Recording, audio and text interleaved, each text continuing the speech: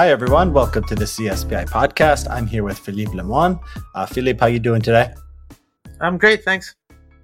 Sure. So today is the 22nd of April, 2022.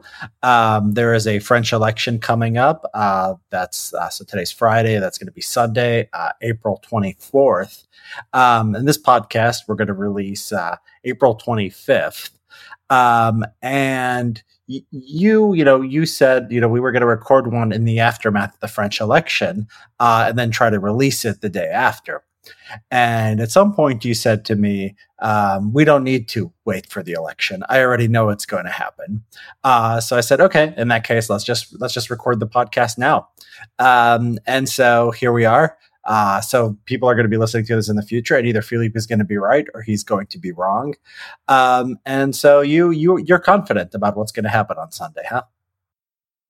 Yeah, I'm pretty confident. Actually, what you said is that we should wait for the results, to know the results to record the podcast, and that's when I told you that in that case we could record it right away because I'm very confident. She's going to lose. I mean, Le Pen is going to lose. Macron's going to be reelected. And she's not only going to lose, but she's going to lose very badly.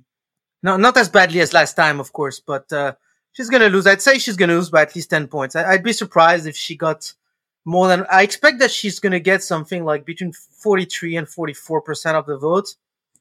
I'd be surprised if she got more than 45. But she's going to lose. That much is certain. I think it's virtually certain she's going to lose by... Well... That's a bit too strong, but I think it's very likely that she's going to lose by at least 10 points. And it could get worse than that, Like I said, if I had to bet right now, I'd say she's going to get something between 43% and 44% of the vote. Yeah. And your prediction is more, it's not that, as we record this, the polls show something like that. The polls show 10, 15%, but you started saying it was sure before there was even a runoff. And there were some polls right after the first round of the election that showed it within like a few points, right? Like 3-4 points or something like that. And so that's when you were saying, she's going to lose for sure. People can check your Twitter record. So you didn't just start saying, she's going to lose when you saw the polls. She was down by 10 or 15, right? Yes. So she right now, I think the poll average shows her at something like 44%. But right before the first round, I think they were within like 3 to 4%. But even already at the time, I said that she was going to lose by at least 10 points. And the reason why I said that is because I knew that those polls did not reflect, what was going to happen in the second round. There are several reasons for that. One reason is that, it's basically two elections. And so French voters, before the first round, they're focusing on the first round and we don't have a two-party system. So we have several parties and candidates, and so there are lots of people who eventually are going to vote for Macron, but they really don't like Macron. And before the first round, they're focusing on beating Macron or getting to the second round or beating Le Pen to get to the second round instead of her. And so if you ask them who's they're going to vote for the second round, they're not going to. Again, it's like a different election, so they're not going to be in the right mind space you can't really take very seriously what they tell you at this point. Of course it tells you something, but it's not nearly as good as what many people would assume. Another reason which is related to that one is that, so what happens is that most French pollsters, they ask people how certain they are, of voting. So, for instance, one of the most prominent ones, it asks them to say how certain they are by putting themselves on a 0 to 10 scale. 0 being, I'm certain I'm not voting. 10 is, I'm absolutely certain I'm going to vote.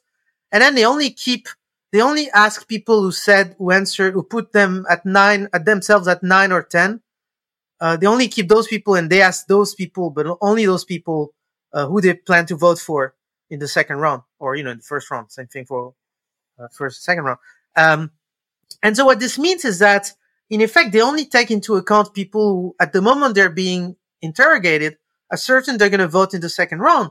But I know that I knew that there were a lot of people, especially on the left, who, were like before the first round was over or right after it was over. A lot of people, especially on the left, if you ask them, suppose that your candidate, because that's what effectively those polls were asking them, if your candidate is not qualified to the second round, are you going to vote for Le Pen or for Macron? And those guys they were basically very disappointed. So they were, at this point, they were not in the right mindset to say, oh, I'm going to vote for Macron, even though I knew that's what many of them would end up doing. So a lot of them would say, oh, they're still disappointed. A lot of them were saying, I'm not going to vote, if it's Macron against Le Pen, there's no way I'm voting. Because they're pissed off, their candidate lost in this scenario. They don't want to hear about the second round. Well, of course, that's what they say on Sunday nights, but that they're going to calm down, after a few days. And there's going to be that's another reason there's going to be like a heavy propaganda against Le Pen, telling them that she's like the far right candidate, that it will be the end of the republic, blah, blah, blah. And so, those people, they go from being like really pissed off because their candidate wasn't qualified. I'm talking especially about Mélenchon voters, who are like the largest bloc of people who could affect the poll. And so I expected that those people who at first said expected that part of the reason why Le Pen and Macron were so close in the polls when the results of the first round were announced is because a lot of those people who answered the posters told them they were not going to vote, or at least they were not like certain of voting, and so they were not taken into account.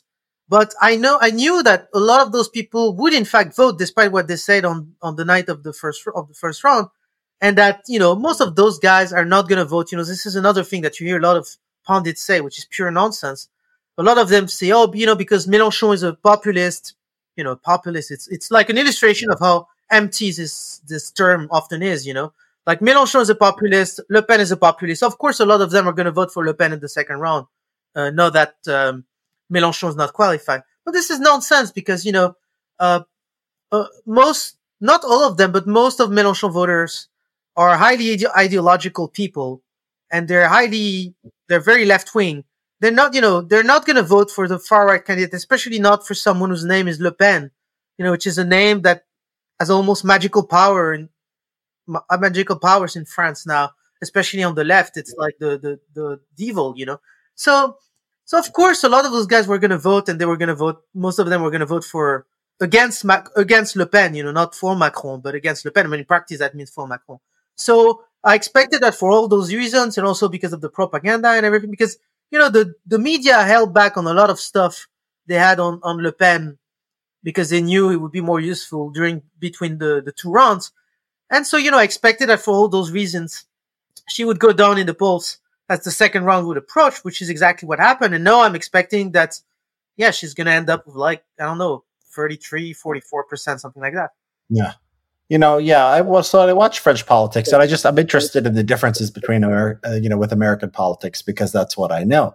So in the U.S., when the media is just going to gang up on a politician, there are antibodies.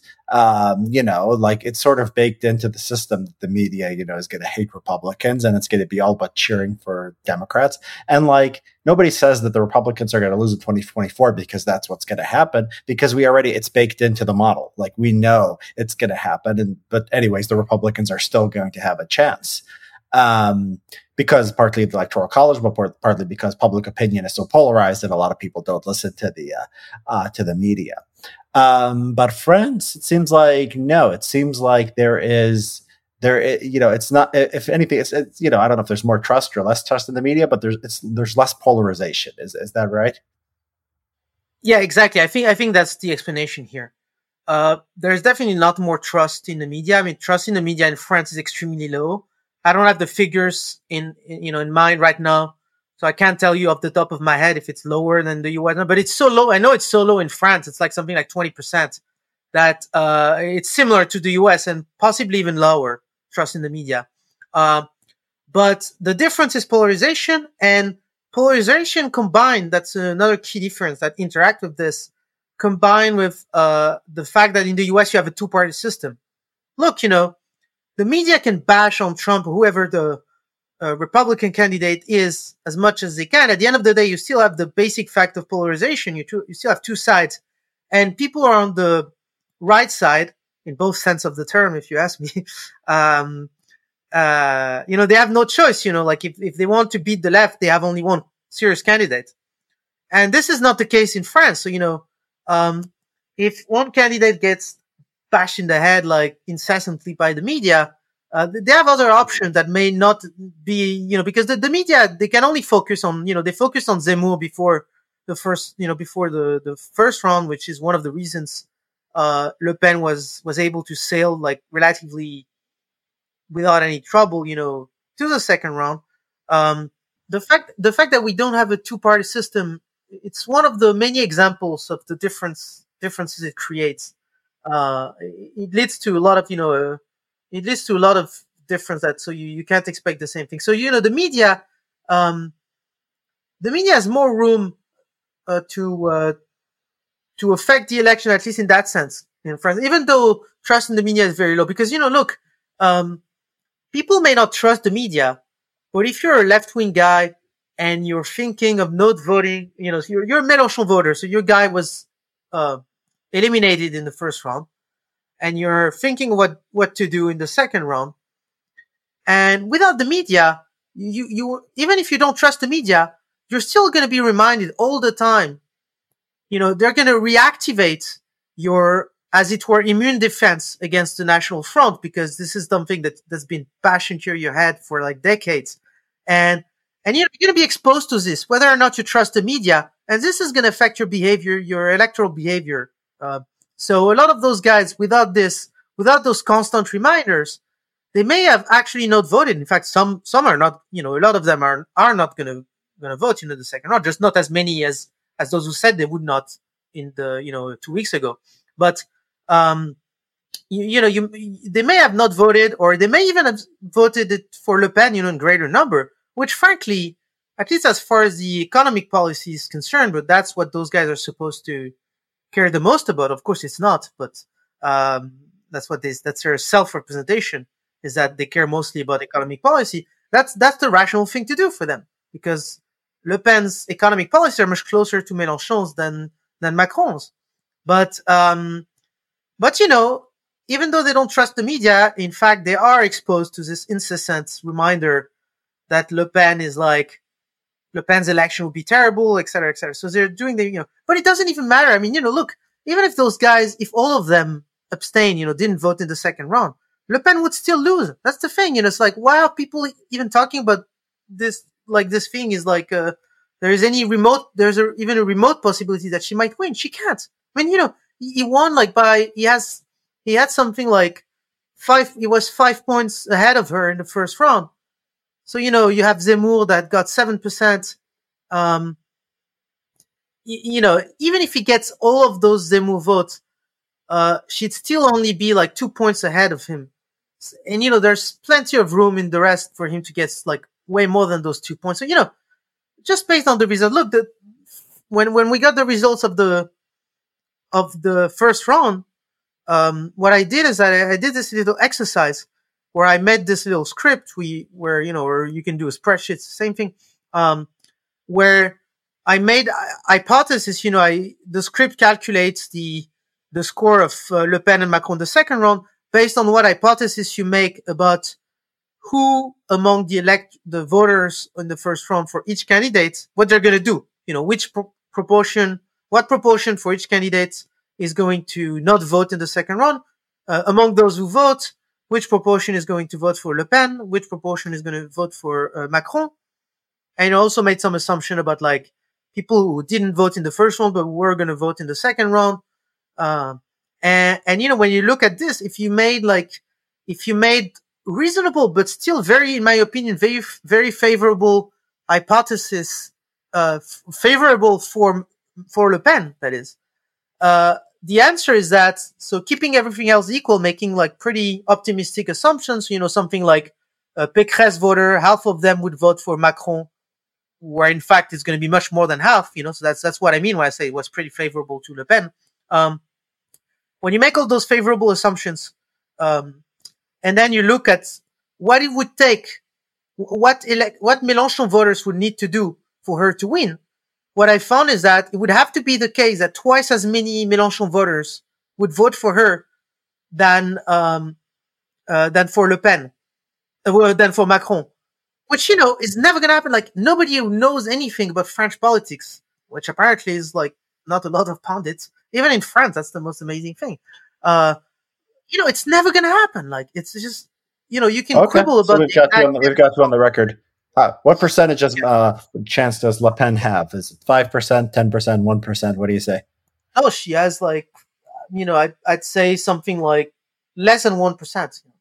Okay, so people will see on Monday whether. Yeah, they're gonna. You're going out there. I mean, I'm really not worried. It's because people make this. That's the thing. When I say that, people tell me all the time, I know a lot of people said that about Trump in 2016. And, we know what happened. But look, first of all, I didn't say that in 2016. I thought it wasn't the most likely option. But I remember I wrote this long, I didn't have a blog yet, but I wrote this long Facebook post which was about like, election prediction models. And I was arguing that, because there was this guy, I forgot his name, but the guy was running the model for the Princeton Consortium. Asian guy, I forgot his name. Wang, his name is Sam Wang. And this guy had said that if Trump won, he would eat a bug on national TV. And I argued in that post that, his models was wrong because it didn't take seriously enough into account, a polling error, the possibility of a polling error, the fact that they were regionally correlated, blah, blah, blah. Anyway, I said, when you're not careful, you end up eating a bug on live TV, and that's what happened. So, but in this case, he's assuming independent errors. He's assuming that if the poll is off in Florida, it tells you nothing about Wisconsin, which is nonsense. Yeah. I mean, he wasn't quite assuming that. Yeah, he wasn't quite assuming that, but he was making an error of that sort. Like he didn't take that into account seriously enough. But he thought they were correlated, but he wasn't taking the correlation seriously enough. Yeah, something like that. And so. But in France, it's completely different because we don't, for one thing, this big thing is we don't have an electoral college. So, because Trump won Trump lost the popular vote pretty handsomely, actually, in 2016. He won because he carried 3 states by, a few thousand votes, a few dozen thousand votes. And that's it. That's why he lost. That's why he won. But we don't have that in France, if like, the polls were only a few points. The polling error would be much bigger than Trump in 2016. Trump in 2020 almost did the same thing with the Electoral College. Although here, I think that it was 6 or 7. That was the difference between Biden and Trump, and then Trump came much closer. So maybe it was a polling error of like 3 or 4 or something like that. You have a popular vote here, and you have 10, 15. You need a 10, 15%. Yeah, that's the thing, like we don't have the Electoral College, and the margin in the polls is actually much larger. And also, at presidential elections, French pollsters have actually a significantly better track record than American pollsters. So, you put all that together, you realize that this comparison that people make all the time with Trump in 2016. And you're right, you to some extent, you could even make that comparison with Trump in 2020, even though he didn't win because he was much closer than a lot of people, including myself, I have to say, expected. But, it's a very flawed comparison. That's not going to happen. As people are listening to this, I can say very confidently that Le Pen has been trounced, and I know I'm not going to look like a fool, in 2 days. Yeah. So it's very different. Well, people just misremember 2016. They don't understand. They think the polls were a lot closer than they were, or they were a lot further apart. I mean, they thought that they were acting as if Hillary was up by 10 or 15% or something, and that's not what the polls said. So 2016, I mean, people are misremembering it. So if Hillary looked like was winning by 15% or 10%, that would have, and then lost, that would have been a completely different thing. So I checked the prediction markets on Predicted. They have Macron at 94. They have Le Pen at 6. So you're saying that's, you buy Macron right now and you make, it's like you could make like a $30, $40 profit on this on Predicted because of the $850 limit on the contract. You make 6. Yeah. like $50. I was gonna I made a big mistake because right before the first round, there were some betting websites in the UK because political bets are illegal in France. But I have some friends who offer to bet for me in the UK. On my Wow. behalf. So in early April, Le Pen on predicted was at 28%. Yeah, that's the thing, and like right before, like 2 days before the first round, she was at 3-1 on some of those British political betting sites, and I miscalculated because I almost took the bets then, and I was gonna bet like $2,000 or something because I was gonna make, or probably 3,000, so I could get like I could have gotten $1,000 like of like the easiest money ever, but I got screwed because I was expecting that it would get even worse on the night of the results, because I didn't think that Macron would do as well in the first round. He wasn't as high in the polls in the first round, and so what I was expecting is that because of the mechanism I described before, Mélenchon voters would be even more disappointed on the night of the results because their candidates just lost. And it was pretty close, and so I knew it was going to be pretty close. In fact, I thought that Mélenchon actually had a chance to get to the second round, and he was very close. Could he have won? Could Mélenchon have won in the second round? No, he would never have won either. Yeah, no, he had no chance either. But he could have been in the second round. And in fact, that would have been my preferred results for complicated reasons. But that we can talk about this later maybe. But yeah, but I was expecting that because it'd be so disappointed, even more of them would say they wouldn't vote in the second round. And so Le Pen would go even a little bit higher. And then, the betting odds would get better. But in fact, Macron was so high in the first round that this didn't happen. Okay, so we'll see what happens Sunday. You heard it here, folks. First, folks. It's going to be Macron. Going back to sort of the first round and what happened to Zemmour, you wrote something for us about Zemmour. You seemed to think there was a good chance he would overtake Le Pen, and then pretty early, I remember talking to you. You said probably he wouldn't. After the Russian invasion of Ukraine, you started to become confident that wouldn't happen. So can you explain sort of your take on why you were optimistic about Zemmour, and then what do you think happened? So my take hasn't changed all that, since what I wrote in December for CSPI. Basically, the argument I made at the time was that, strictly speaking, in theory, it was a competition between three people on the right, Pécresse, Zemmour, and Le Pen. But I argued that Pécresse would collapse, which... And Pécresse is they call them the Republicans, right? That's the mainstream right-wing party. Yeah, that's the mainstream right. That's Sarkozy's former party.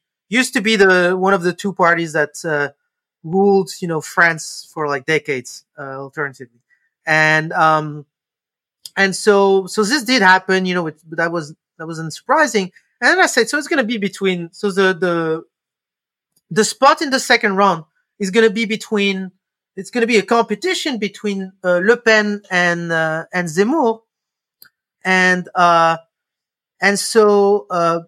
I thought that Zemmour had at that point, I said in the paper, he had like maybe a 50% chance of getting to the second round, which I still think was actually a pretty good estimate. And, but already at the time I said that, of course, I didn't think about the war in Ukraine at the time, but I said that, the real question, if you want to know whether this was going to happen or not, was, whether low information voters who tend to decide late in the campaign, the last few weeks of the campaigns, were going to be, because a lot of those guys at this point were saying, we're going to vote for, to the extent they were saying anything, they were saying, we're going to vote for Le Pen. But my interpretation was that, my hypothesis was that they're saying that because Le Pen, they know, they have been exposed to Le Pen. They hadn't been exposed to Zemmour because, again, those are low information voters. They don't follow politics very closely, so they wouldn't listen to candidates until Zemmour was a pretty important figure. Is he on the fame of? So he had a show, he had a book. I mean, is he like a famous? Yeah. So but you have to understand that he was an important figure for people who were obsessed with politics and the So, culture like, war. is he as famous as Tucker Carlson is in the U.S.? Is that a good comparison? He is. I guess he'll be a good comparison if Tucker Carlson ran for election. I'm sure that, even though politics nerds like us, of course, are very familiar with him, but most of the GOP voters in the primaries, they wouldn't know him. I mean, Fox News. It's like it's not that many people. It's like I think but the primary maybe the primary thing confuses it. But the primary voters are a small percentage of the population. Yeah, but even they are, even though they're much higher information voters than the typical voter, but even they, a lot of them, I bet, wouldn't know much about Tucker Carlson and what he stands for on what issues. I'd be surprised. Maybe you're right for the general public, for the Republican primary, but it's a really, really small. The turnouts for primary voters is pretty small. Fox News is big, but anyways, yeah. So okay, so yeah, I think of Tucker Carlson. So in France at least, it's not like that. In France, at least, in any case, we don't have, this is not a primary, although you could argue that the first round is kind of like a big primary, but that's not a good comparison in many ways. Of course, but, a lot of those guys, even back in December, again, if you're a politics nerd, of course you knew Zemmour was. If you listen to political interviews and if you watch political shows and all that stuff, you knew who Zemmour was, or, cultural shows, because he was also a cultural critic for very long. You knew who Zemmour was. You had probably a pretty good idea, because you're probably the kind of guy who listens to political interviews. And so you have pretty good idea of what he stands for, on what issue, where he's on what issues, etc. But, low information voters, like, I bet most of them had no idea, so like, for instance, I remember having this conversation with my parents. They were telling me about a conversation they had with like someone in their village, the friend of them in their village, and they were asking her about Zemmour, and basically the woman's answer was something like, "Oh yeah, he's the guy who was on the TV," like that's about the extent of what she knew about Zemmour. And so I think this is, people always vastly overestimate. I'm talking about political nerds. Vastly overestimate how much people know about politics. They almost know nothing about politics. And so a big chunk of the electorate only gets some vague sense of what each candidate stands for in the last few weeks of the campaign. And so already at the time, what I was saying, the question is, right now those guys are saying Le Pen because that's who they know. The question is, once they're exposed to Zemmour, because they start caring about the campaign, following the campaign the last few weeks, are are enough of them going to be seduced by him? And so they're going to be, to put him ahead of Le Pen, and he's going to make it to the second round? Or are they going to be put off by his more ideological or intellectual style and stick with Le Pen? That's what I said in December. And I still think that this was right, but no, the war complicated the thing. One hypothesis is that what happened is that we have the answer to this question, and the answer is that those low information voters who are predisposed to vote for right-wing candidates, anti-immigration candidates, they didn't like Zemmour's more like ideological, intellectual style of politics, and so they stuck with Le Pen. And that's possible. I'm not saying, I wouldn't be surprised if that were true. Even in December, I said that was that was the big question. But the war means there is another hypothesis in my opinion. The other hypothesis is this. And that's also why, as you said, as soon as the war started, I was like, okay, it's over for Zemmour, basically.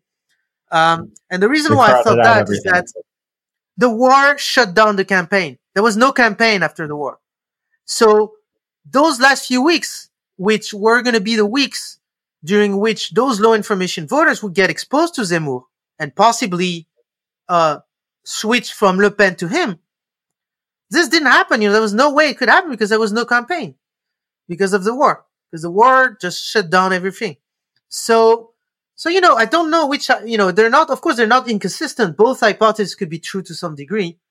But the bottom line is we don't know what would happen. Because what happened is that because there was no campaign, those guys, they stuck with who they knew, and who they knew was Le Pen, And it's the same thing that happened, during COVID, whenever there was when there was a big COVID wave, in January, there was no campaign for the same reason, because the media were obsessed with COVID, and so they were not talking about the campaign.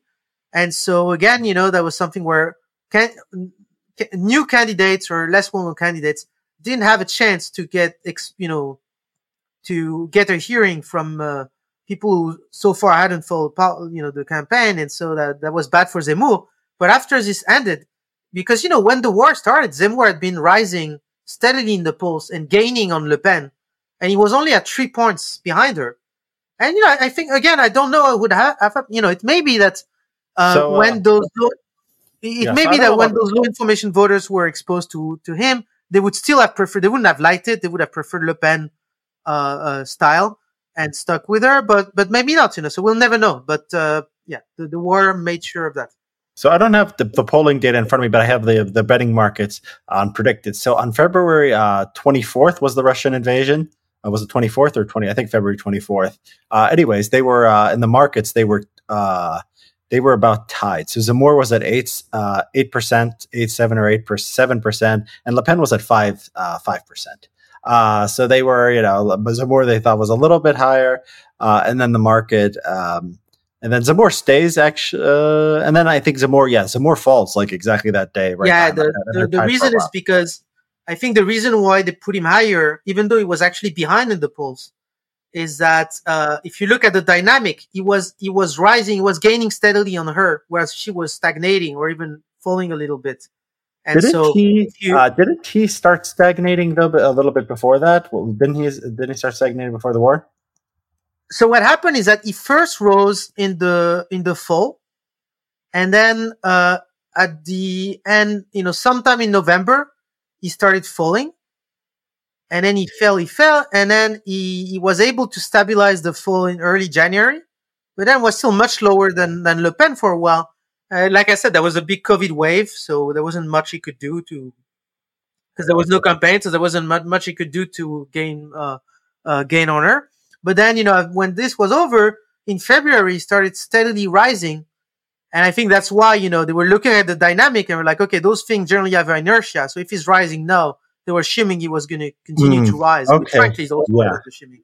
So he rose. I'm looking at the polling. So it had stabilized before the invasion, the Russian invasion. He was slightly, he had reached some peak of like 15% or something. It went down. It stabilized, started rising a little bit, and then the invasion comes, and he rises.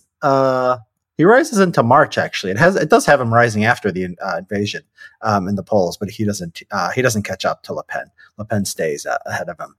I think I think the idea that people, they talk about ideas and they talk about the cultural stuff, and I think people sometimes really don't understand the low information voter. Let me tell you, I think about it sort of like this, and let me see what you think of this. When I was growing up, like people that I knew, they like had parents who didn't go to college and they were like below average students, and they would often go to like McDonald's. They would go to like a chain restaurant. And then when I got older and I started meeting people who were, more intellectual, more educated, like they would never go to a chain restaurant, right? Or very rarely, right? Like, so it seemed like the lower classes had a sort of kind of brand loyalty. And in politics, I think that's sort of Le Pen for the right-wing voter. And Zemmour is like a new fancy restaurant, which is going to be like, very appealing to a more intellectual kind of right-wing voter, but not necessarily the masses who, want to eat McDonald's and are happy with that. Does that sort of analogy make sense to you? Yeah, I mean, basically, I think that's another way of saying, that when you go back to the hypothesis I mentioned earlier, is that the first hypothesis is true, and basically. The reason why Zemmour failed is that those low information voters, they didn't like his, more intellectual style of politics, and they prefer, But there's two things. There's the intellectual style, and then there's the novelty, right? They might not like novelty, and they might not like intellectual style. Yeah, I mean, there are definitely some voters who are very loyal, who feel like Le Pen is very strongly that Le Pen is speaking for people like her. Kind of what happened with Trump in the U.S. And so they have some personal loyalty to her, and that's certainly true. Um, but I think those people, well, it depends. I mean, I was gonna say they tend to be like not necessarily as low information voters as the ones we're talking about, but there are actually some. It depends exactly about what you mean by low information voters. But yeah, I mean, there was some of that for sure. I don't think it would have been enough if the mass of them, the novelty factor and loyalty to what you knew. I don't think it would have been enough if they weren't put off by Zemmour's more, maybe intellectual style. So I'm not saying they were actually. Like I said, it's an open question whether this was really one of what determined, the thing, because the war did change everything, not because it put an end to the campaign, but also because it puts the issue of purchasing power, and money back as the main, issue, because of like gas increasing, energy, the price of energy increasing, for a lot of like for low income voters, that's a big deal because that's a big chunk of their budget.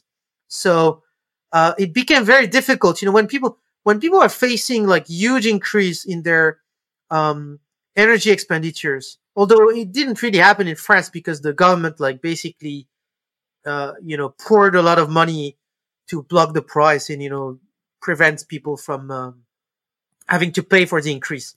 But that was a worry, and we still felt inflation. It wasn't as bad as in most European countries, but it's still pretty bad, and people could feel it. So for low information who tend to be low income voters, this became, for most people, in fact, this became the main issue. And when you care about that sort of things, when you have to worry about paying your gas bill, in the next month, you're going to care less about stuff like immigration or, the future the future of the French cultural makeup, that sort of issues. They're not the kind of issues that it's easy to mobilize people on Well, when they yeah, worry about well, that sort of the things. economic basis of French politics, lower class French politics, is interesting because I was watching a little bit of the Yellow Vests. Yeah. In the U.S., if you have a working class protest, it's it's not about economic. It's like maybe there is, but a little bit, but it's actually not. I mean, it's always sort of like the you had the Tea Party right around 2010, where these people were protesting against big government and against government spending, and so like in the U.S., like a lower class like white protest in favor of like economic liberalism. Um, there was also like, but it was not about cultural issues. It's sort of unthinkable. So the Yellow Vest seemed to be something that like it wasn't really about culture. It actually was about the economics, and that doesn't really exist in the U.S. I mean, am I understanding the Yellow Vest correctly? I'm not sure. It's very tricky. It's a very weird. The Yellow Vest. It was Like the truckers' a protests in very the U.S. and Canada, and that was about vaccine mandates, and that was connected to like this whole other stuff about the COVID thing. It was like culturally like a right wing thing, right?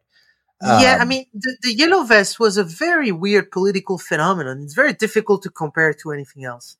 It started as an economic issue. It started because people were protesting, but even that was arguably not the real reason, because it started as a protest against a tax hike on, carbon tax, basically on the fuel, gasoline. But the tax was minuscule. Even for low income voters, it did not make any difference with their budget. I can tell you this. Like, it was really absolutely nothing. So it's not because this tax actually made a meaningful difference to those people's purchasing power or anything. yeah, it's But always yeah. it was more of a right wing. It was more in the tradition of French Jacquerie, or which in the modern era is more about a protest against taxes in general. But so in that sense, it was a bit like the Tea Party, but without all the strong like libertarian ideology, which the Tea Party had, of course. Um, so it was like, done with the taxes, basically. That was the initial impetus. But then things changed and it was transformed.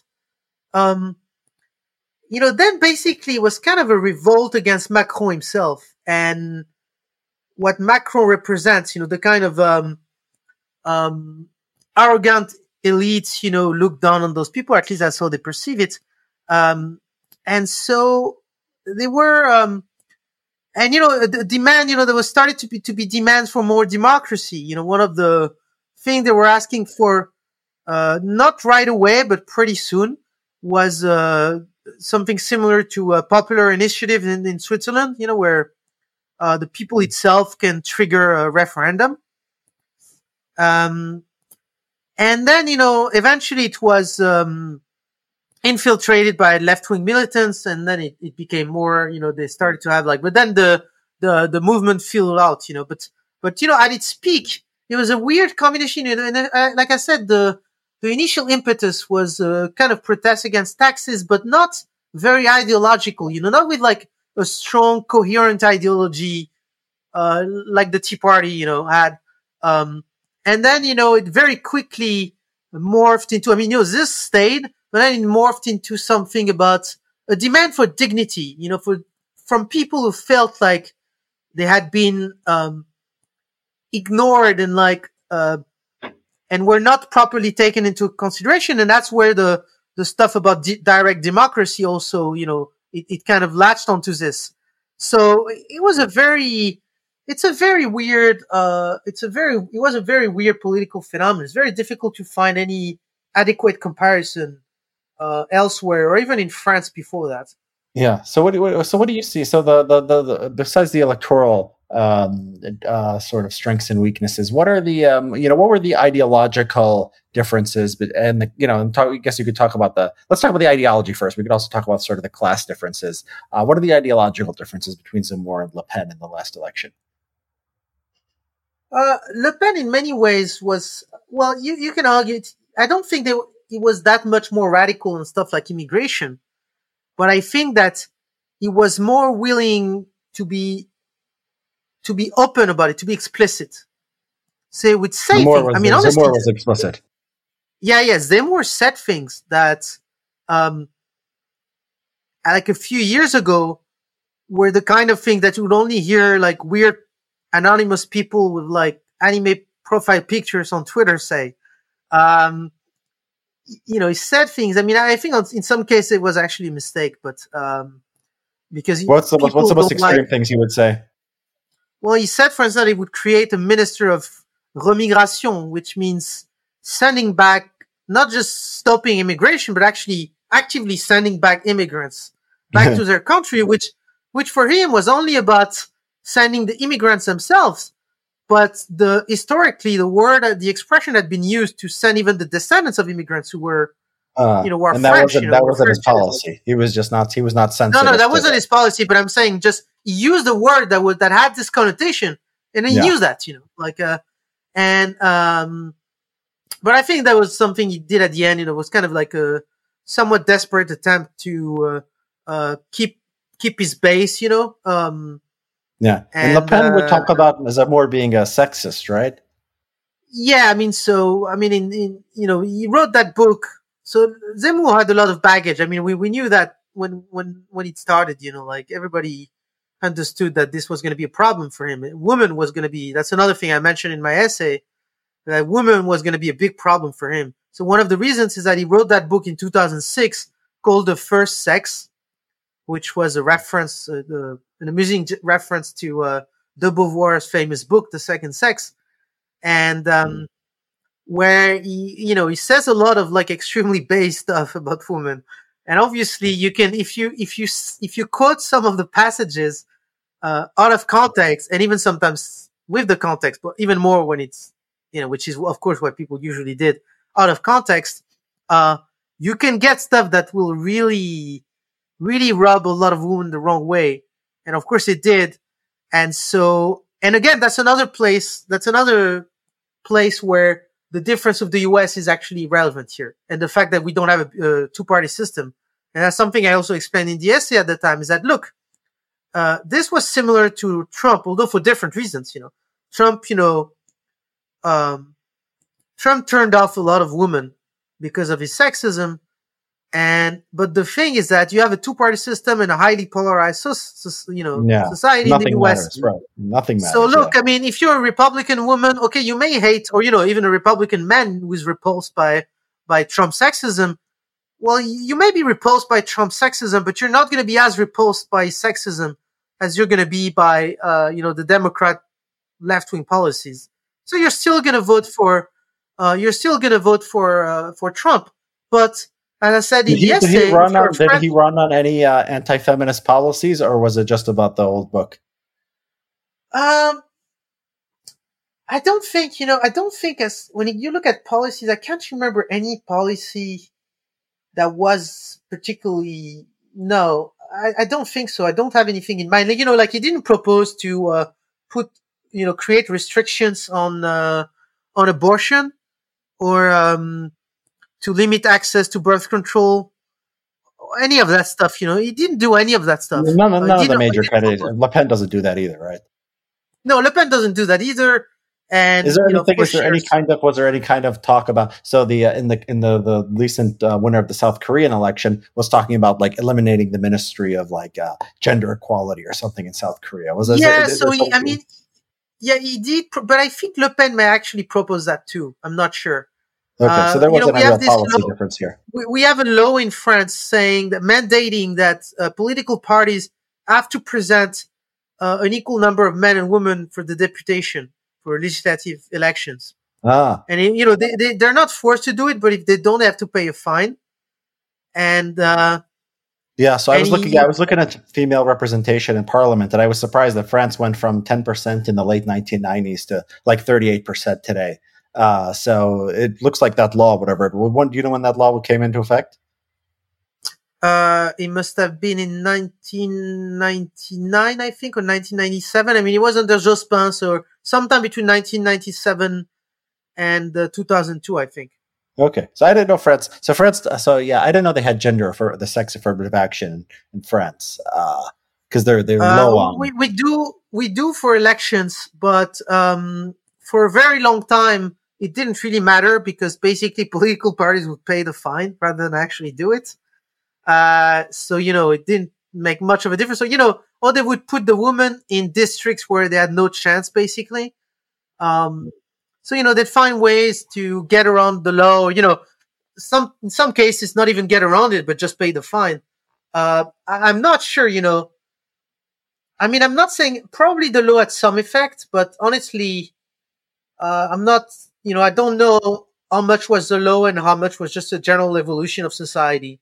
Irrespective, independently of the law. Yeah. So America, we have affirmative action in everything except elections. Where basically you can have not a lot of women in Congress, but every other hiring decision does take sex and of course race into account. So that's like the cultural issues. It sounds like there's not that much except that stylistically. No, it was primarily a stylistic difference. And Le Pen is very left. I mean, very left wing. I was just checking her thing on. No, the economy is the exception. On I was talking, on cultural issues, on immigration. It was primarily a stylistic difference. On the economy, it's different.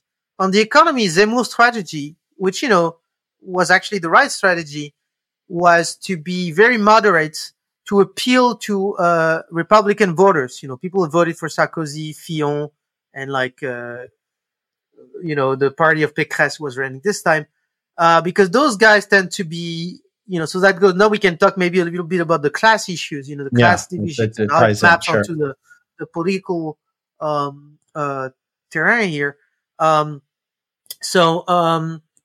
Basically, Republican voters tend to be older and better off financially.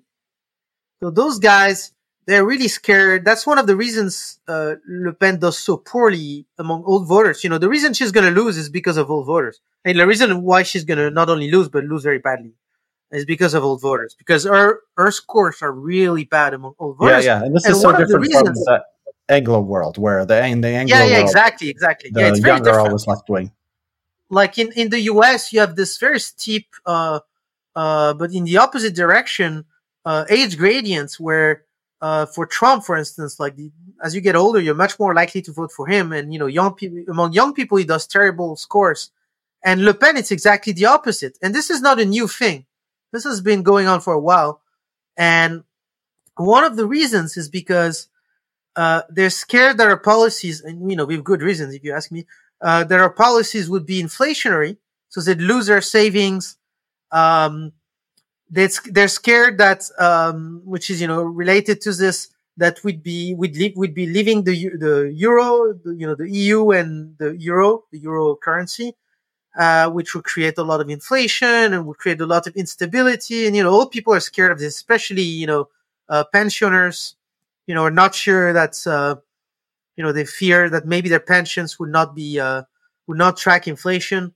That would be a way to erode their purchasing power. So they're really scared of that stuff, and that's one of the reasons why they don't vote for her, and why she lost, or she's gonna lose. Why she lost, for people who are listening. But it's not the only reason, but that's definitely a reason. So Zemmour, what he was trying to do, he was trying to steal the Republican voters. He was trying to get enough of each side, which wasn't easy, because there are very different voters at this point. You have people who vote for Le Pen, education and income are very good predictors of voting for Le Pen, And so low education, low income people massively vote for Le Pen, while even right-wing, older, more better off voters, they don't vote for her. They vote for the Republican or for Macron. And so what Zemmour was trying to do was to get enough of each group to get to the second round. And so one part of his strategy to do that was not to be revolutionary when it came to economic policy. So he basically took his economic policy. His economic policy was very standard. It was more like standard issue Republican economic policy, because he didn't want to scare off those people. And his bet was that there would be enough voters among the Le Pen electorate who cared primarily about immigration, that even if he didn't have this kind of economic policy, he would still vote for him. Which, again, I think this was a right calculation, to be honest. I think, I'm not saying it was necessarily going to work. In fact, it didn't work, but, we don't know if that's because of the war or not. That's the issue. But that made sense. Strategically, it made perfect sense, in my opinion. Isn't the polling on immigration is much more right-wing, it seems, than you would guess from how Le Pen and Zemmour do in elections, right? There's really hostility to immigration in public opinion, but it seems the issue underperforms in elections. Is that right? And why do you think that is? Yes. Yeah, the French public opinion has been for years, in fact, for decades, very strongly opposed to immigration. And you're right that this is not reflected in the electoral performance of Le Pen, in the past, and both Le Pen and Zemmour. But look, that's because it's not the only. I was going to say that's what many people say, and certainly there's some truth to this. Is that immigration, although it is important, and most people in France are strongly opposed to it, is not the only issue. People care about other stuff like the economy, etc. And I agree, this is true. This is part of the explanation, but I don't think it's the main explanation. The main explanation, in my opinion, is because people are not ideologues.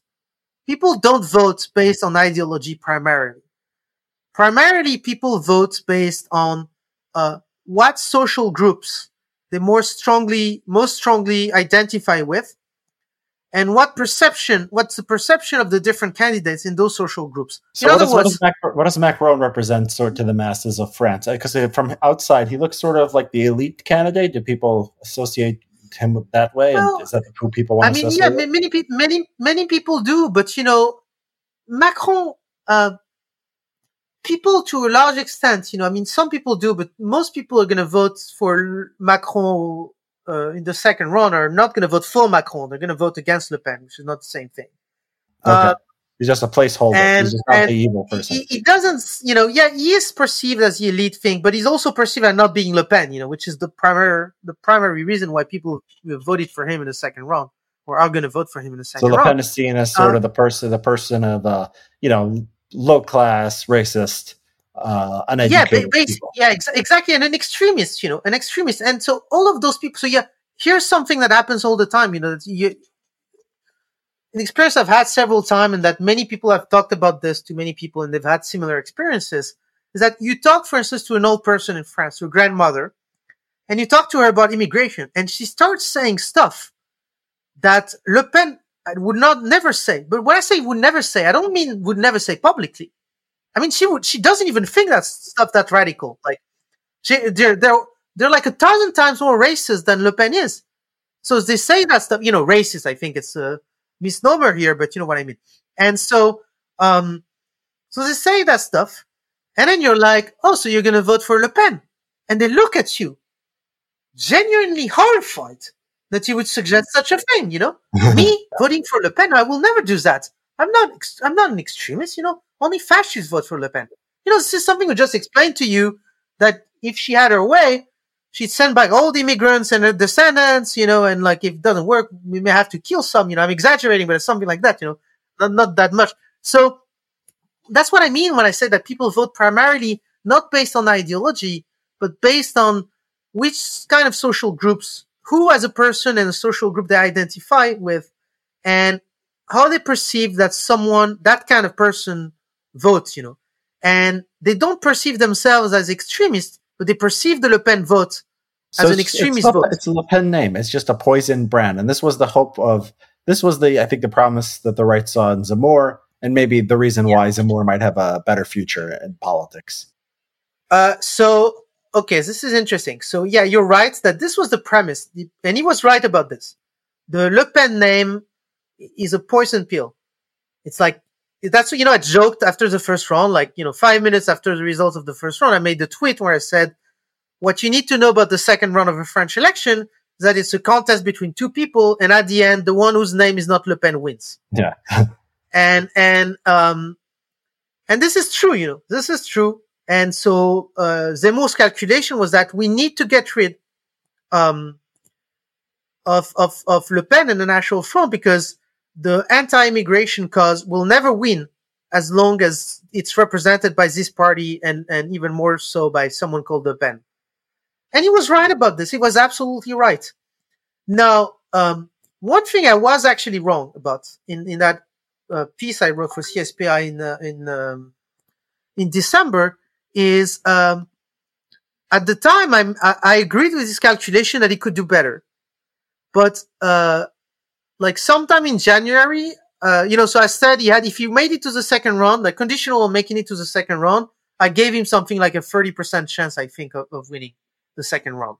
And now I realize that he also had no chance of winning the second round, because the propaganda campaign against him at the end of last year was something I had not seen since the time of Le Pen's the elder, the Marine Le Pen's father, and it was very damaging. They really hurt him badly. And I don't think it would have prevented him necessarily of reaching the second round, because, like I said, without the war, I think he may have been able to do that, but I think he would have had no chance in the second round for that reason, because they managed to stick on him this label of an extremist.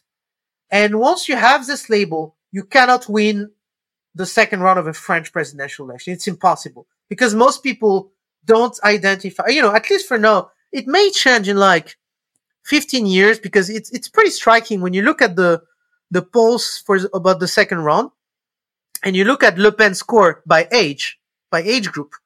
One of the most striking thing is that she's almost neck and neck with Macron among people who are in the 35 to 49 age group. And that's my generation. I'm 47. I'm 37. 35, not 40. 35 to 50. And so I'm 37, and I'm the generation of people who were in the street in 2002, when Le Pen the elder, I mean, I wasn't in the streets, but people in my generation were. They were in the streets in 2002 when her father reached. It was the first time that the National Front reached the second round, and it was a huge shock. There was those huge protests. I mean, protests that that don't exist in the U.S. is something that was absolutely gigantic. And those people voted at the time massively against against Le Pen, and now she's neck and neck. His daughter, it was Le Pen the father at the time. His daughter is neck and neck with Macron in this cohort. So of course, people age, and as they age, they become more right wing. But this cannot explain. It doesn't even explain most of the effect here. Like, there is actually a cohort effect. Like, really, people at the same age in 2002 also voted massively against Le Pen. So there's really something that's changing here. And, who knows? Maybe, it's very possible that in 15 years, things will be very different. But 15 years is a long time. In the 2020, there was it was interesting because it wasn't the age gradient it was the U.S. It wasn't as simple as older people like Trump, because the old people actually were polling a little bit better for Biden. I think I saw polls where they were, he was doing best with 65 plus, and the youngest people were also very pro Biden, and then the middle, that same sort of age group, 35, to 50, say Generation X, age group. I think they were, probably the most pro Trump or close to the most pro Trump. The old people is interesting because I think that they watch a lot of TV. I think they get a lot of their news from TV. I saw some poll in the U.S. about Russia versus Ukraine, and the old people were the most hawkish about supporting Ukraine and against Russia by a lot. And my theory of this, okay, some people say, oh, they're just nostalgic for the Cold War. They remember the Cold War. I don't know. I don't know if that's true. I think it's just they watch a lot of TV. They don't get a lot of internet. And TV is, completely, the establishment, representing the establishment foreign policy. While if you go on Twitter or you go somewhere else, it's, Facebook, it's more, it's more sort of balanced, even though Twitter can be crazy on the Russia-Ukraine thing. It's not like TV. TV is just, completely, in line with the American foreign policy establishment. So, maybe there's something else going on here. Maybe as people get older, those generations that get their news from the TV, they die off.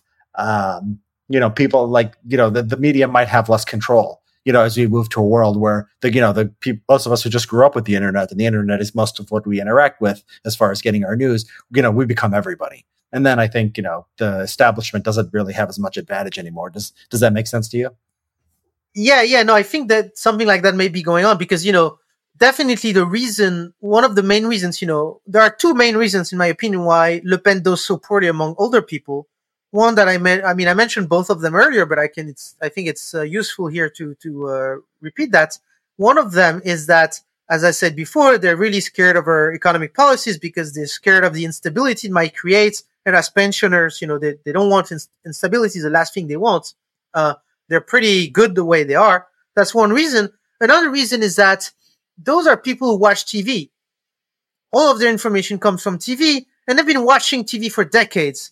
And so it's been bashed into their head that Le Pen is the devil, etc. And they really trust that stuff much more, or even if they don't trust it that much, which, given how low trust in media is in France, even those guys probably don't trust it that much. But it doesn't matter. As I said before, you may not trust it, but if you're exposed to it constantly, it still has an effect on what you think, whether you realize it or not.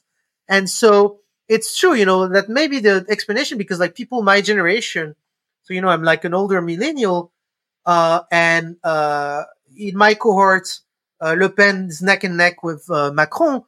And we get, I haven't watched TV, and I don't even remember the last time I watched TV, but when I go to my parents, the TV is constantly on, it's it's a completely different world.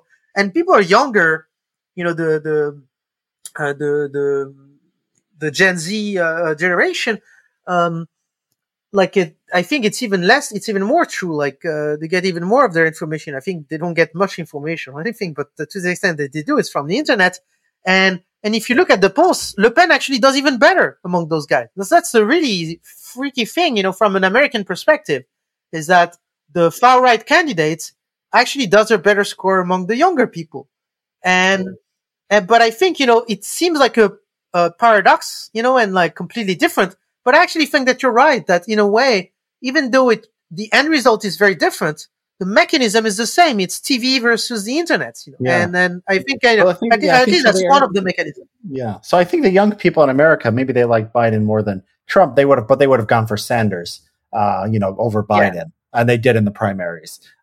So yeah, I think TV watching is, the medium of communication is important, and that, it's not like there's a iron law of politics. I mean, one thing that's useful of looking at France, looking at other countries, is if you're American, you think there's an iron law of politics, that things always become more liberal, and the younger generation is always more liberal than the older generation. And you could just look around the world a little bit, and you can see, okay, that's not necessarily true. There's some places where actually, the younger people can. So it's not some iron law of development or iron law of civilization or Western democracy or something. It's contingent that different countries have, sort of different things going on. Although some of the things like TV versus internet, I mean, that's affecting all of us. Okay. It's even affecting Russia. It was very interesting to see this poll coming out of Russia, like a few weeks ago. That showed that the support for the war among Russians, was strongly dependent on how much TV people were watching, how much they were watching TV versus getting their information from the internet. It was really striking. So this is a global phenomenon, but depending on the local political context, it can have very different, consequences. And like in France, I'm not saying it's the only reason. There is also the economic policy issue that's at play here, and the fear of old people of losing their pensions. But that's certainly it's something that I think is actually important. So okay, so we're upon the election. Presumably Macron is gonna win his second term. There's term limits in France. He can't win a third term, or can he? No, he can't. Yeah, there was a constitutional revision in 2008. It's Sarkozy who did that, and so he can't get a second run. But he may actually. So he talked about maybe revising the constitution, not so that I don't think he's going to run for a third. We're not Russia, so this is not going to happen. But and I don't even think he wants to. But I mean, he may have wanted to if there wasn't this constitutional limitation, but there is, and he's not going to change it just for him. But actually, he may change the constitution, not for him, but because he wants to change the term limits. So the duration of a term. Right now it's 5 years. Used to be 7 years. It was changed in 2000. In 2000, it was reduced to 5 years, and for various reasons, I'm going to spare you. A lot of people have rightly complained about this in the past. And so Le Pen, for instance, is also proposing that it be brought to 7, but non-renewable. And I actually think this would probably be good. I'm not sure. And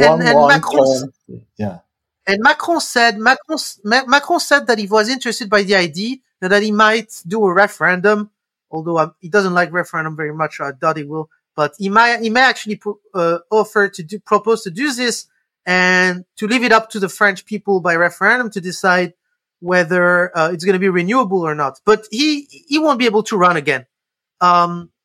It's going to be, it's hard to say what's going to happen. Would he extend his own term to 7 years, or no? That would go in effect after. No. He would not. He would not do that. No, he would. A lot of people joked about that, or some people actually thought he was going to do this. But no, I don't think he's going to do this.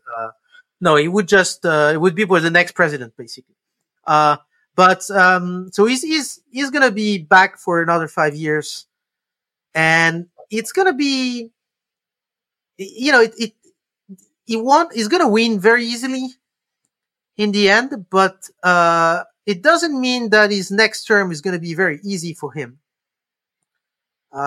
It's tricky because, again, remember that in the end he's going to be elected by, there's maybe like 25% of the people who really like him.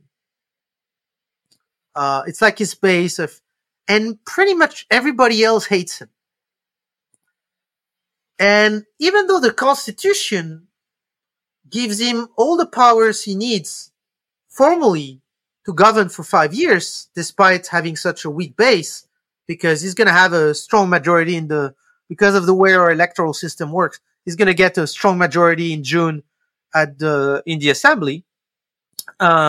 And, he has other powers, like he can dissolve the parliament, whereas the parliament cannot, or at least it's virtually impossible for the parliament to remove him. So he has this threat that he can always use against the parliament to force the parliament to do what he wants. So formally, legally, constitutionally, he has all the powers to be basically a dictator. Like France is the closest thing to a dictatorship in any Western democracy you can find. Like the French president is much more powerful than the American president. Like the American president has to deal with Congress, and Congress actually matters a lot.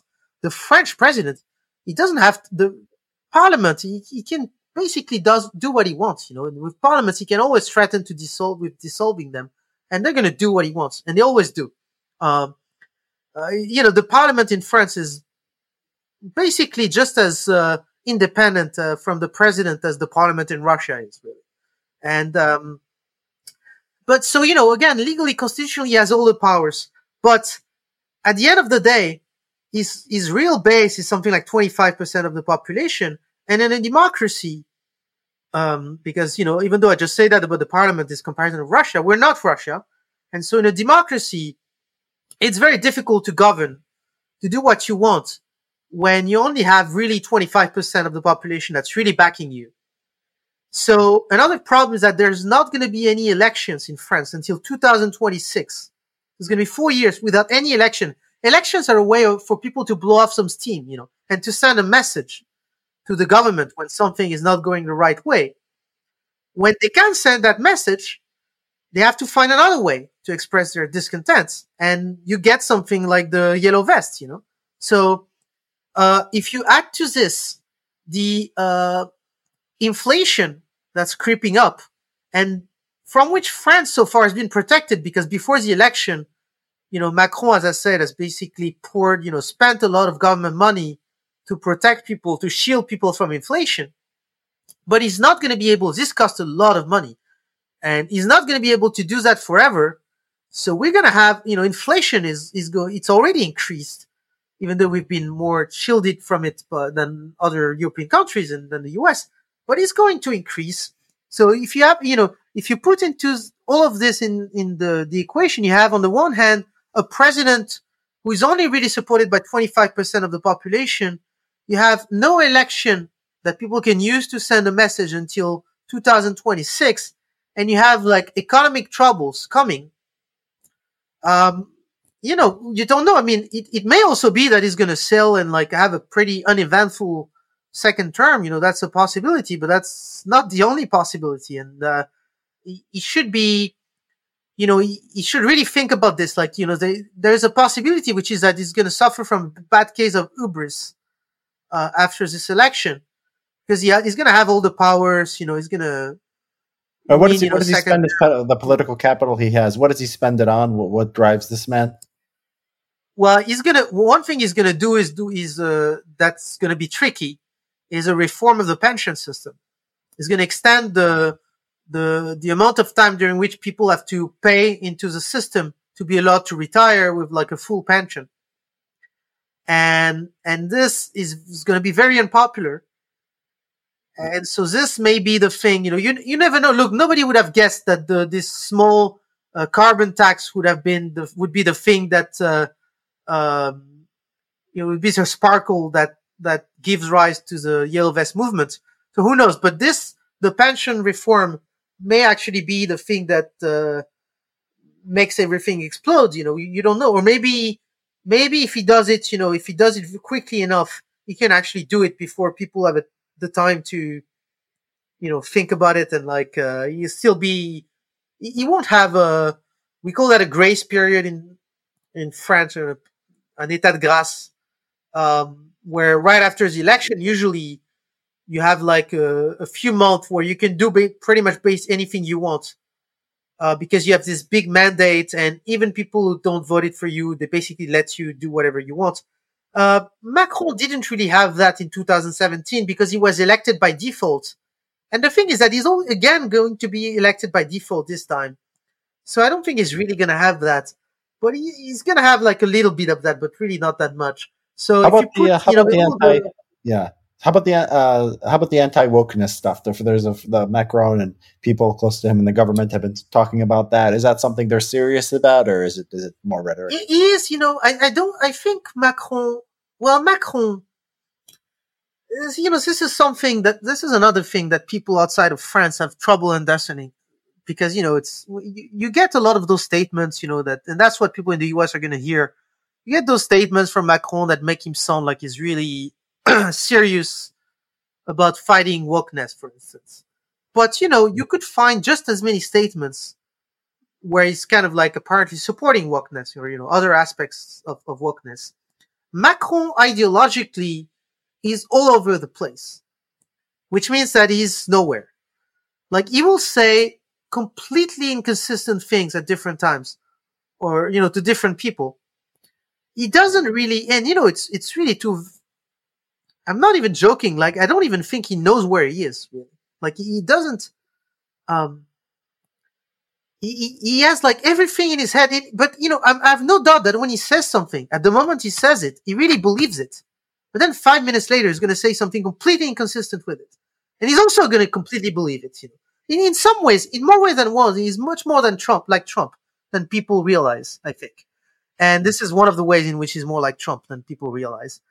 And so, but, on the other hand, this woke stuff, it's less of a thing in France than it is in the US. So I don't think it will matter all that much.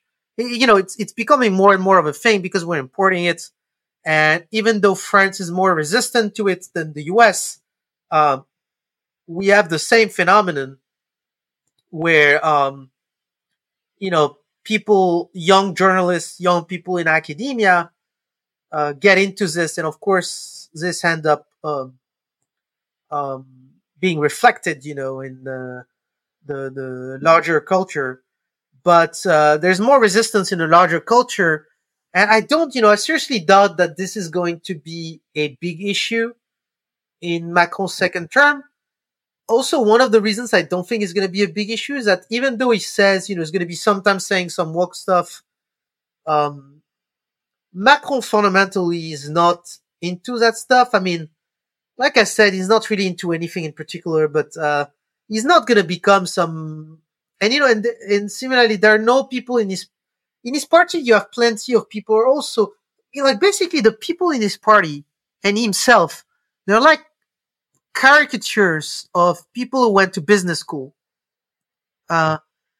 So they're not people who know much about politics and ideology. They're not ideologues. They don't know much about that stuff. They don't read much. They're like vulgarians, but high income and with like often a prestigious degree, but not the kind of degree that you need to know a lot about, culture and ideology and politics to get. It's like a business school degree, that sort of things. And so they know, they're gonna absorb that stuff to the extent that it's part of the culture of the elite. But they're never gonna be like true believers or gonna push very hard for that stuff. They're gonna do it because that's what someone like them does. So they're gonna go along with the slogans, all that stuff. But they won't be like, they're not true believers. So I don't think this is gonna be I don't think it's gonna be a major issue. I don't think like the culture war in France is gonna focus on that. Like in the US, it's going to be the same thing as always. It's going to be Islam, Islam, the veil, immigration. There's going to be stuff in education, so that's perhaps the closest thing we have to the American culture war. But other than that, we have a culture war here too, but the themes are very different. Yeah, and they're interesting because because Islam is sort of the conservative force, right?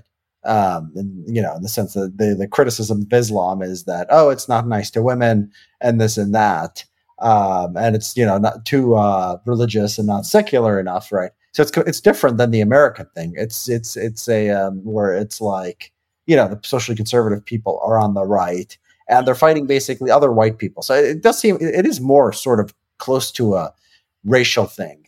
or like a deep cultural thing in France than it is in America. It's very hypocritical. So I have a theory about this, and I say a theory, but I'm like 100% sure it's true, actually. So I use theory not in the sense that it's like some kind of wild hypothesis or anything. You have a lot of people in France, including on the left, who are more part of the universalist left-wing tradition, who also criticize the veil. And the right in France has been totally absorbed, totally absorbed these ideologies, this kind of universalist, human rights stuff, equality stuff, discourse. This has been totally, the left has totally won the culture war like several decades ago on this in France. And so the right has kind of like incorporated all that stuff. So you have people on both the left and the right who focus so much on stuff like the veil, for instance, which is, if you ask me, the most stupid debate ever. But my theory is that when they're talking about the veil, they're not really talking about the veil. Yeah. Like the veil is a way to talk about immigration and to be anti-immigration without saying and even realizing that you're anti-immigration. Because it's politically incorrect to say that you don't want more immigration because you want France to stay the way it is, and you don't want people who are not like us, to change the culture, etc. This is not something that most people are comfortable saying. This is not unique to France. This is America too. The anti-immigration people will talk about, I don't care if they come as long as they come legally. Yeah. That's about legality, or it's about wages. That's right. But in France, it has this outlet where this kind of energy finds an outlet in this, because we have this whole discourse about the Republican values and, the veil and the equality and stuff. And so the veil is this thing that people seize because it's a way for them to really oppose what they're doing. Really, they're opposing the consequences of immigration. Look, if you're going to be a liberal country, and France is not going to stop being that anytime soon, you're not going to, what are you going to do? Zemmour and Le Pen proposed that, but it was never going to, it was not find people realistic, find women for to ban the veil from the street. Well, you're gonna find people. We can't even send cops in some high immigration areas anymore because they need to send a whole army to get in there. And people are saying that they're gonna force them to remove their veil. That's ridiculous. It's just like this kind of nonsense that people say, but nobody can seriously believe it. But people use this stuff, and even people who don't go as far, people obsess over the veil, and really. Because, they don't want to face the truth, which is that they're uncomfortable with the cultural changes that have been brought about by immigration. They're uncomfortable with it. When I say they're not comfortable saying that, the veil is a cultural. The veil is one of the cultural changes, though, right? You see women covering their heads. Yeah, right. Of course. But I don't want to. But what they're going to say, I don't care about the fact that you're a Muslim, or blah blah blah. It's fine as long as you have to do the right stuff. As long as you believe in equality of sexes, you can pray 5 times a day, and you can eat different food, and you can look different, right? No, actually, they're also uncomfortable with the praying 5 times a day. No, I know, but it's harder to talk about that, right? Because no. So they're gonna say, you can be a Muslim as long as you don't pray at work, which means that you don't pray 5 times a day at the regular hours because it's impossible if you work. You can be a Muslim if you don't wear the veil. You can be a Muslim if you're like basically a leftist on gender relation, etc., etc. Okay, so basically you can't be a Muslim, But of course they're not gonna. When I say they're not comfortable saying that, I don't just mean that they're not comfortable saying it publicly, but that privately they would say it, or even to themselves they won't admit it, and But in France, we have used the veil as this big issue because we have this history of laïcité where we have a very aggressive type of secularism, and so people have been able to lash onto this to fight immigration without fighting immigration, and so that's the reason why this thing has become such a big thing. It's all because people don't want to have the real debate. And so they're talking about that stuff. And it's both on the right and the left, because again, lots of people on the left would say things about Islam, etc., that if a Republican said that in the US, like they would be in big trouble. It would be a huge outrage. There would be a huge outrage. Yeah. So, okay. It doesn't mean they're based or anything, it just, it's the opposite of that. They're talking about that stuff because they don't want to have the real debate. Yeah. So, okay. Yeah, that's all interesting. So we know because of your analysis that Macron is going to win in 2 days from now. What is, when you're watching the election, what questions are still in the air? Like what, he's going to win. He's going to win by 10 points, you say, or something like that. Are you, watching a certain region or a certain demographic class, relative to expectations? Like what's interesting? What could we be looking for besides, Macron's going to obviously win? To be honest, not much. Like, we already know that she's not only going to lose, but lose badly. We know that she's going to lose mainly because of old people. We know which regions are going to vote for her and which region are going to vote against her. We know that education is going to be highly predictive of the vote for her or vote for Macron. So I don't think anything about the election results. I'm thinking at the very local level, it's going to be interesting. One thing that's going to be interesting is to see, okay, here's one thing that's going to be interesting is to see how, so there was this big chunk of the electorate that used to vote for the Republicans, and now the Republican Party is dead. It's dead. Like she didn't reach the threshold that she needed to reach for the party to get reimbursed its expenditure. So the party, it's not gonna die, disappear, but as a major, player in national politics, it's over. Saying the Socialist Party had been killed the last time, and this is the time of the Republican Party. So what's going to be interesting is to see where those votes went exactly and where, in what area. So it's going to be interesting to watch. And, I think what's pretty clear already is that most of it is going to go to Macron. So really we have this remarkable situation where Macron, who would never have been elected had it not been for an extraordinary, conjunction of accidents in 2016, 2017, like Fillon having his legal troubles and the Socialist Party doing a primary where they elect Hamon, who was a far left, to the left of the party, which opened a whole avenue for Macron to get votes. All sorts of accidents. So it wasn't something that was foretold. Like, in most possible worlds, Macron does like 8% in 2017 and we never hear from him again. Or, in most possible worlds, actually, he doesn't even run in 2017 because there was a lot of other things that needed to happen before he could run. But, he did run and he did win and he killed the Socialist Party when this happened. And now he just killed the Republican Party. And we have a situation that's really remarkable because we have those two parties that used to govern France alternatively for like 40 years. And now they're both completely dead, at least at the national level. What's interesting is that they continue to hold like town halls, etc. They still have a lot of local power, but this doesn't translate into national power.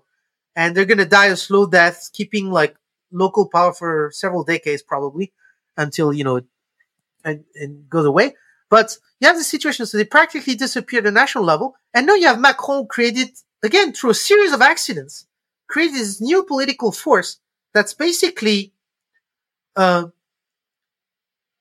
center-right that used to be the centrists that used to be in the Republican Party and the centrists that used to be in the Socialist Party. But in fact, he moved to the right now. So he's got mostly all of the Republican Party now. He got all of the votes or most of the votes from the Republican Party. So it's the new, Macron is the new Republican Party, except that he added to this the center-left, the centrist of the Socialist Party. So he's created this new pole that's like the most of the Republican Party plus the right wing of the Socialist Party. And this is something that was not, I'm not saying there are not like structural factors that made it possible, but they made it possible. They didn't make it necessary or even likely. Like 8 years ago, this was not likely at all. In fact, everybody would have laughed if you had made that prediction. And so he's in a very good position. Again, putting aside the non-electoral issues, like I said, he may be facing social movements and social unrest because, at the end of the day, as I said before, his base is still pretty weak. And so he's gonna have a problem with this, or he may have a problem with this. But politically, given the way our institutions work, given the way that in order to be essentially a dictator, at least legally, you just need to have, like, if you can reliably get 25% of the votes in the first round, and you're not labeled an extremist, and you're facing someone who is, then you can be a dictator. You only have 25% of people who are really behind you. Is Le Pen going to be around for 30 more years, advancing to the second round and then losing? Le Pen, Le Pen, I think she doesn't like politics. Le Pen, right? I think she will be around next time again, which, is, to me, is a real tragedy here. But she's going to be around. But my theory of Le Pen, which is based on talking to people who know people in our entourage, so this is not like, this actually has some pretty solid grounds. It's not. I'm not just like doing wild conjectures here. Le Pen doesn't like politics like the way her father did. Her father was a political animal. He loved this stuff. He really lived for this. And she's not like this. She doesn't love this stuff. She'd be much happier if she could be a lawyer again, probably. But she can't, she's burnt. And even more importantly, even if it were just her, I think she would quit. She would quit politics. But what you have to understand is that a lot of people around her, some of her advisors, some people in her party, literally depend on her running to make a living. Because those are people who have absolutely no skills whatsoever. Like this party, you have to understand, it's a cult, basically. It's run like a cult. It's like this small, like family company where the boss, make all the decisions. But around the boss, you have this whole ecosystem of people who have no skills whatsoever. They're pretty stupid people. They can't do anything else. At least they can't do anything else and maintain the kind of like standard of life that they have right now. So they're putting she's under a lot of pressure from those guys not to quit. Because if she quits, it's not just her, she'll be fine. She's not stupid. I mean, she's not the sharpest tool in the shed, but she's not stupid. Those guys really are. And they depend on her. So they put her under a lot of pressure not to quit. And so you have this situation which is really bad for the country and for the right, because, we have this situation where the only, contender, one of the reasons I really liked Zemmour's candidacy, the main reason is that I wanted to break this curse. We need to find a way to get rid of Le Pen and the National Front, because this is a guarantee, as long as those guys are the opposition, that centrists like Macron will always win. And so, but the problem is that it's not going to happen, at least not this time, because, like I said, Zemmour wasn't going to win the second round. But he didn't need to win the second round to destroy the National Front, the Rassemblement National now, the National Rally. It's the new name. The party of Le Pen. He just needed to beat her in the first round and to be in the second round. This would have been the end of of her party. That would have been enough, but it didn't happen. So she's going to be around again, even though she doesn't really want to. That's the irony of this whole thing. She doesn't really want to, and she's screwing the right, but she's going to do it anyway because there are too many people who depend on her to live. And so they're going to keep making sure that she stays in the game, even though she doesn't really want to be in the game. Yeah. That's interesting. So what I'm hearing, so what I'm hearing from you as far as France's immediate term future at Le Pen's presidency is basically a country run by a dictator for 5 years who has no real base and nobody who likes him, but with powerful social forces sort of bubbling beneath the surface. And so that seems like a recipe for instability in the next 5 years. Yeah, it's gonna it depends also on, because like I said, when I say Macron is a dictator, like any French president is a dictator, of course I mean that legally, constitutionally. Sure. It doesn't mean that he's going to try and exercise the powers of a dictator. if you have a strong enough base, you can, De Gaulle could. I mean, Mitterrand could, at some point, Chirac, and like Macron is different. He doesn't have a strong enough base.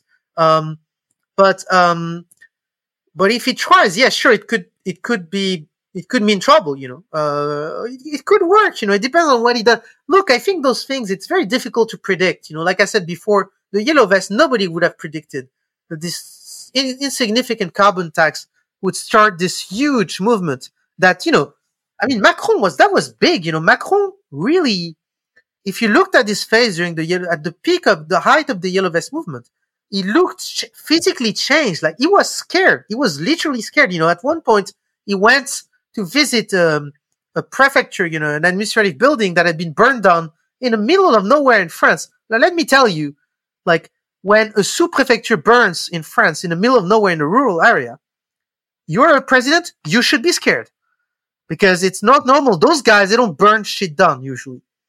When they do, it means that something really wrong is happening. And so he was scared. He went there.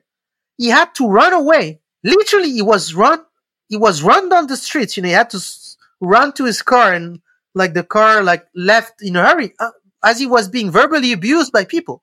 Of course he forgot that. Though. I don't think he forgot completely, but he was really scared. And then he didn't leave his palace for like a month or something. He was really scared. He was, when I mean scared, he wasn't sure what was going to happen. And so, but nobody would have predicted that this would be sparked, by, this insignificant carbon tax. And in other cases, he did things where a lot of people predicted, like there was a change of the legislation on labor that a lot of people predicted would create like huge social unrest, but there was no problem. So it's very difficult. But what I'm saying is just, yeah, you have all the, all the elements are there to create something like this. So you should like tread carefully. And I don't know if he's going to, it depends on how aware he is of that stuff, and it's unclear and how susceptible he is to hubris after the election. So we'll see, but, how susceptible he is to what? Hubris. Hubris? Hubris, yeah. I'm not sure you pronounce it in Hubris? Yeah. Okay. Yeah, and so,